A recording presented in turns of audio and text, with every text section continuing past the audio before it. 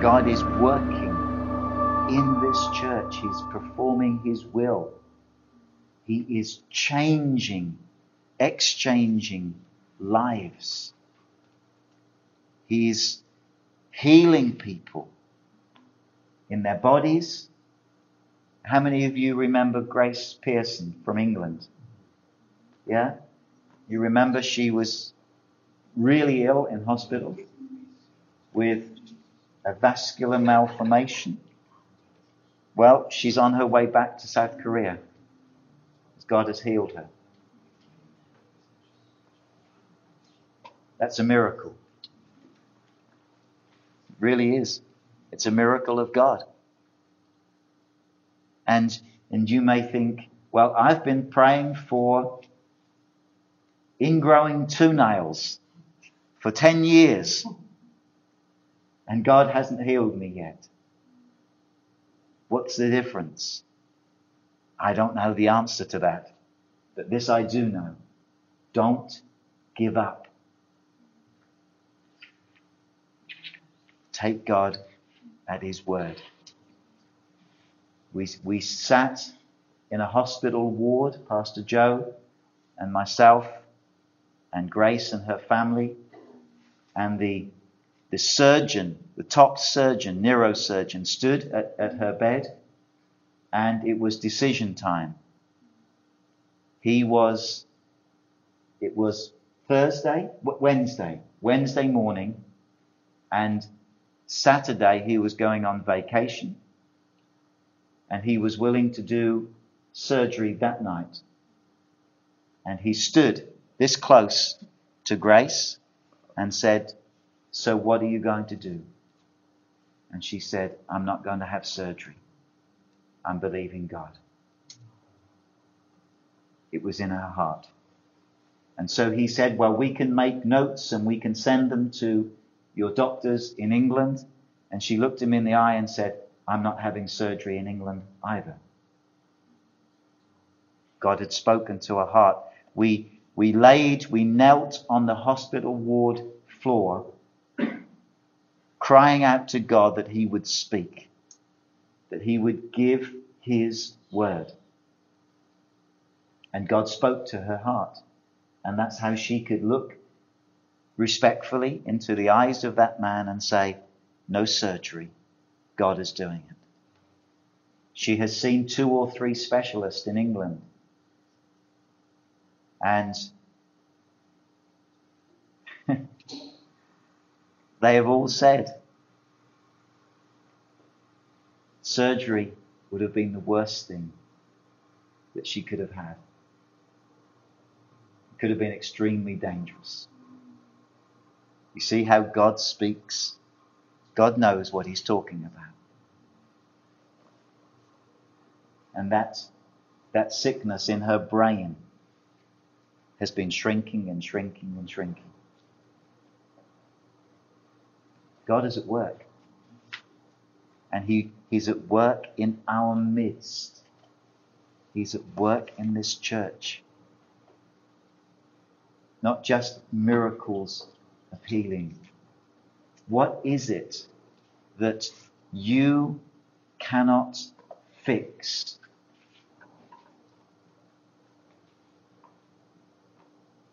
You know the answer to that. Maybe a weakness in my flesh, a habit I can't break, a unwillingness to submit to God and His leadership. An addiction. What is it? Trust God. First of all, listen to what God says.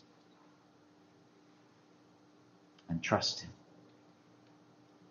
His word will never fail. Never. It cannot. Maybe it's good for us to hear, like there's an 11-year-old on one of the classes in church, and he's just been through quite a hard time at school with bullying and he's been making a choice to forgive and seek God and make right choices and respond right. And this has been going on for many months. And in our team meeting, when we were talking about what are we asking God to grow in us, what are we asking God to work in our hearts, just this last Sunday, he's already got a victory through the bullion, and God has answered his prayers and helped him and turned things around. But that's been a long period, and out of his choices and trust in God, it's turned things around. And so Sunday, I asked him, what are you asking God, or the group, what are you asking God to grow in your heart? And he said, these days I'm asking God for more faith, because I'm talking to my friends about God. They don't all want to hear about him, but so sometimes it's hard because they don't want to know God. So I'm asking God for more faith to talk about him. Amen. 11 years old. Amen. That's God working in our heart. That's not something we would naturally do. We've just been through a big challenge. And then we're asking for more faith, more boldness to talk about God even more. Amen. That's what he's asking for. I was like, whoa. Good request. Good request. Amen. 11 years old. Pastor Jenny said that the young God is going to work through the young ones. And yes, he is. Now, this is really important. Us older ones are not allowed to just stand back and watch. No, cannot do it. It's not a generational thing. What is our role? Train them. Lead by example. That's the way God has ordered our growth naturally and spiritually. Let our lives be living examples that the children in our church, in our families, in our communities, look at us and see how God works. God would not want us just to sit back and say, go on kids, you do it. It's wrong. It's wrong. If you read the Old Testament especially, God spoke through Moses and said, do these things so that when your children ask you, you can say. You can remind them.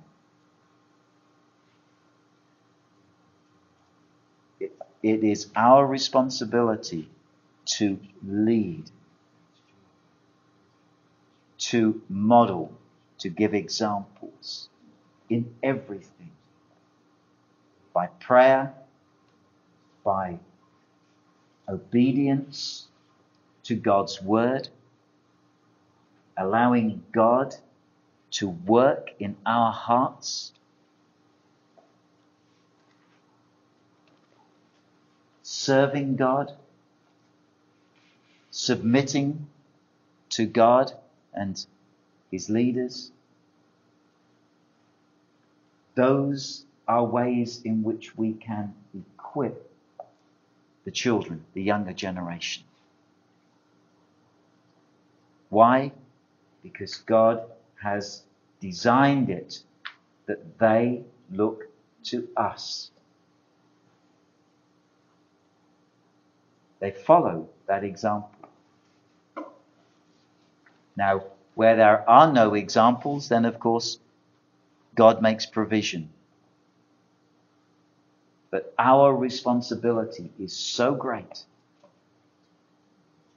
that we commit ourselves to obeying God and enabling the next generation to rise in God's power and obey Him and serve Him and follow Him. Can you hear that this evening? Amen. So let us pray for these things all the time. All the time. That God works His will through us as we listen to Him, as we obey Him. There is no shortcut. We must listen to God and obey Him. Amen? God is moving, that's for sure. God is speaking to our hearts. God is causing us to rise up and to be all that He needs us to be here on this earth. And I would encourage every heart tonight, don't let little things distract you. Don't let big things distract you. But so often, the enemy comes in with little things. And he wants to hijack what God is doing. With upsetnesses, disagreements, arguments. I don't like that person. Don't let those things come in. Keep the door shut. Keep the door shut. Remember those scissors we talked about in service? In terms of relationship, you don't let anything come in to break that relationship. You don't let it in there. You cut it out. Be mindful of these things. Now, I was just reading from Deuteronomy.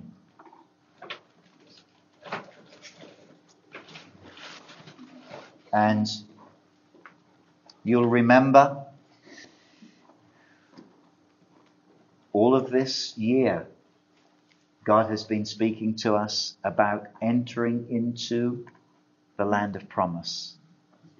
Those things that God has promised for His people. And before His people entered into Canaan, the land of promise, before they came across Jordan, before they came to Jericho, God spoke to His people these words. I'm reading from Deuteronomy chapter 8 and verse 7. And I believe that the Lord would speak these words to us this evening. For the Lord your God is bringing you into a good land. A good land. God is good. Everything God does is good. Everything God allows in our lives is good for us. Didn't hear many amens then. It's true. He is bringing you into a good land. Good does not just mean easy. It does not mean no work. It does not mean no challenges. It does not mean we can do whatever we want to do. But He's bringing us into a land that is good for us.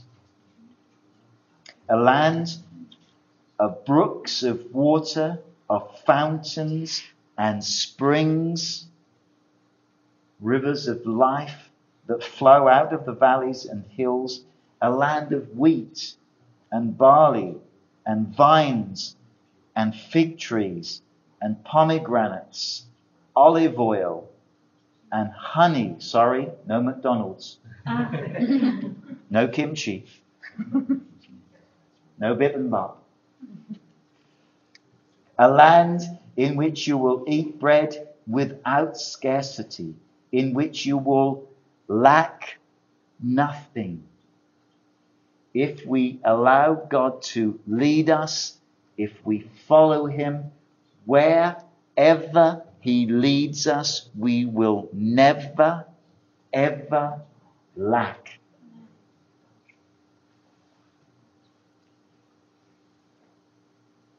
Sometimes people will say to us, I think God may be calling us to do this. But if I do that, that means I don't have enough income. It's a land where there is no lack. If God has said to you, do it, He will make provision. It may not just be handed to you like that. You may have to trust God. Believe God that He provides in new ways. But you will never ever experience lack. A land whose stones are iron, and out of whose hills you can dig copper. When you have eaten and are full, then you shall bless the Lord your God for the good land which He has given you. And this is where I believe the Holy Spirit just wants us to think and pray a little bit this evening. When you have eaten, when you have tasted God's provision, when you have experienced the goodness of God, then you shall bless the Lord your God for the good land which He has given you. Beware that you do not forget the Lord your God by not keeping His commandments, His judgments, and His statutes, which I commanded you today. Lest when you have eaten and are full, and have built beautiful houses and dwell in them, when you have come into all that God has prepared for you. For some people it might be that they have achieved something God told them to do. Maybe they have come into an area of ministry, for example. Maybe God is beginning to work through you. God has blessed the work of your hands. He says, when these things start to happen, don't forget the Lord your God. Don't forget His commandments. Don't start to live in a relaxed way. But keep obeying God. Keep obeying His judgments, His statutes. And when your herds, verse 13, and your flocks multiply, or your children multiply, and your silver and your gold are multiplied, and all that you have is multiplied.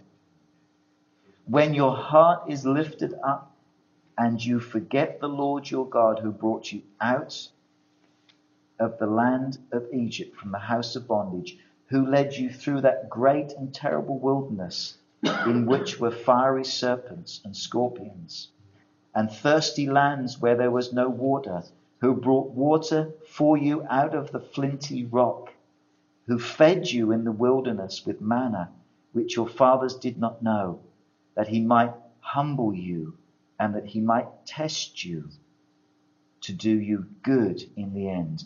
Then you say in your heart, my power and the might of my hand has gained this wealth.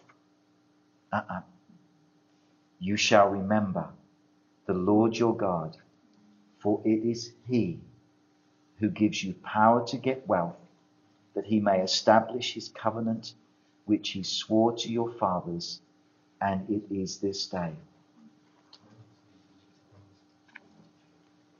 I believe with all my heart that we are in this time where God is bringing good things into our lives. Those good things are his will. They are not earthly pleasures.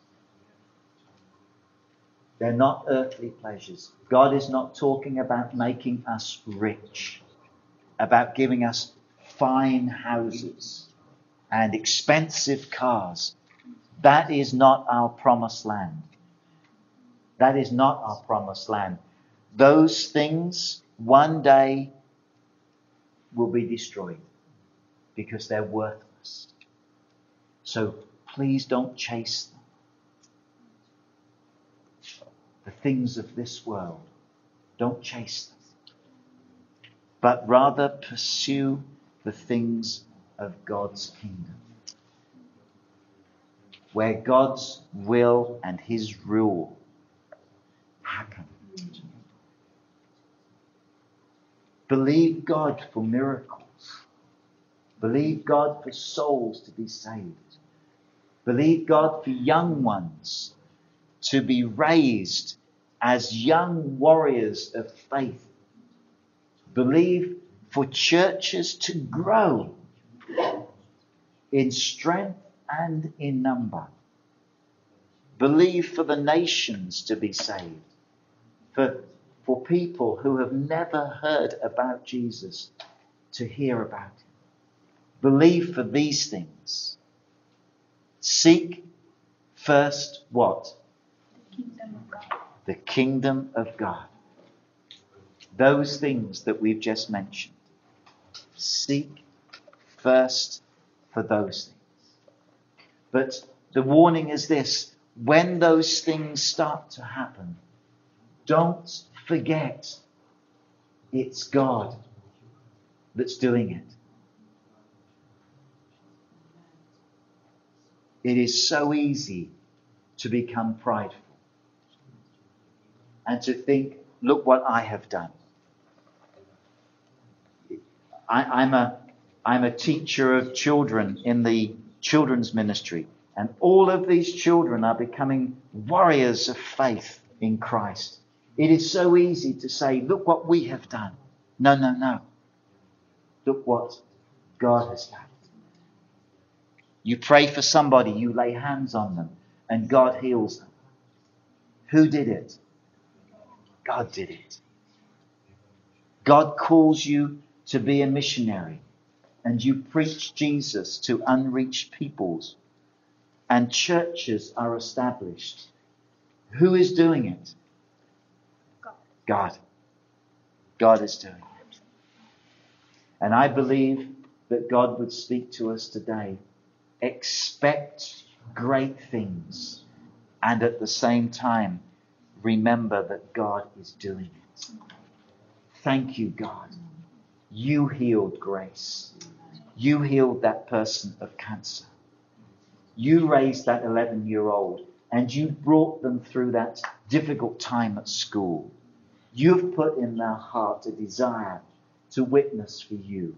You broke that person free from an addiction. You changed their living habits. You brought that wayward husband to God. You caused, and so you start and you continue to give glory to God for what he is doing. Why would God speak to us about this? Because it's when we become prideful in our hearts. That's sin. And that is what separates us from God. You read through the Bible and you'll find that there are people who do say, look what we've done. And God says, that's a prideful heart. The New Testament says this, that God not only doesn't work with prideful people, it actually says that God resists the prideful. Resists them. Pride will also say, I don't think God could ever use me. Pride says, I know better. I know better than they do. That's pride. Pride doesn't just say, oh, look what I've done. Look what I've achieved. Pride says, I don't think God could do that. You read God's word and the Bible says that God heals all our diseases, and you say, I don't think God heals today. So you know better than God. Is that right? That's pride. And the Bible says God resists those, but he gives grace to the humble. Humility is simply a person who obeys God. You don't have to be ever so small and keep ever so much in the back.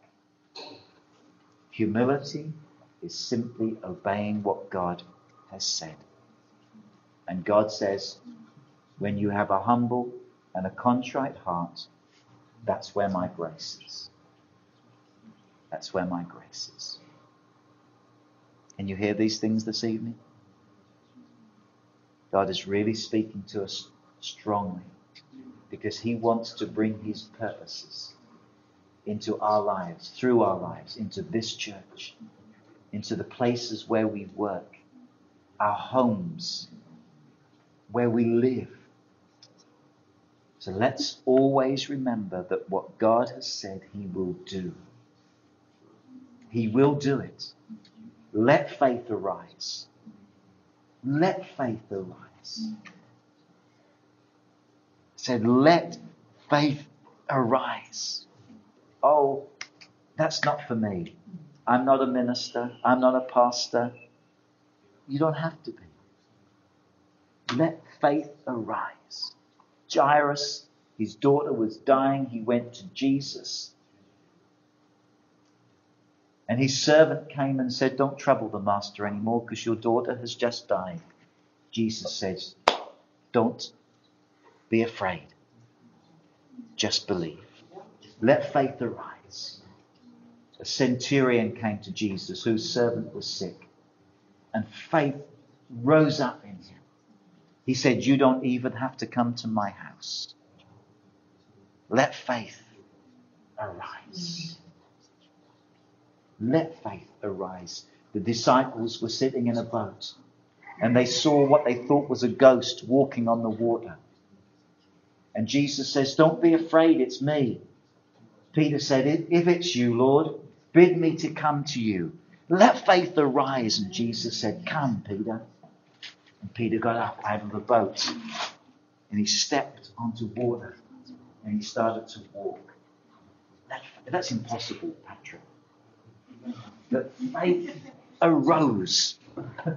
Faith arose.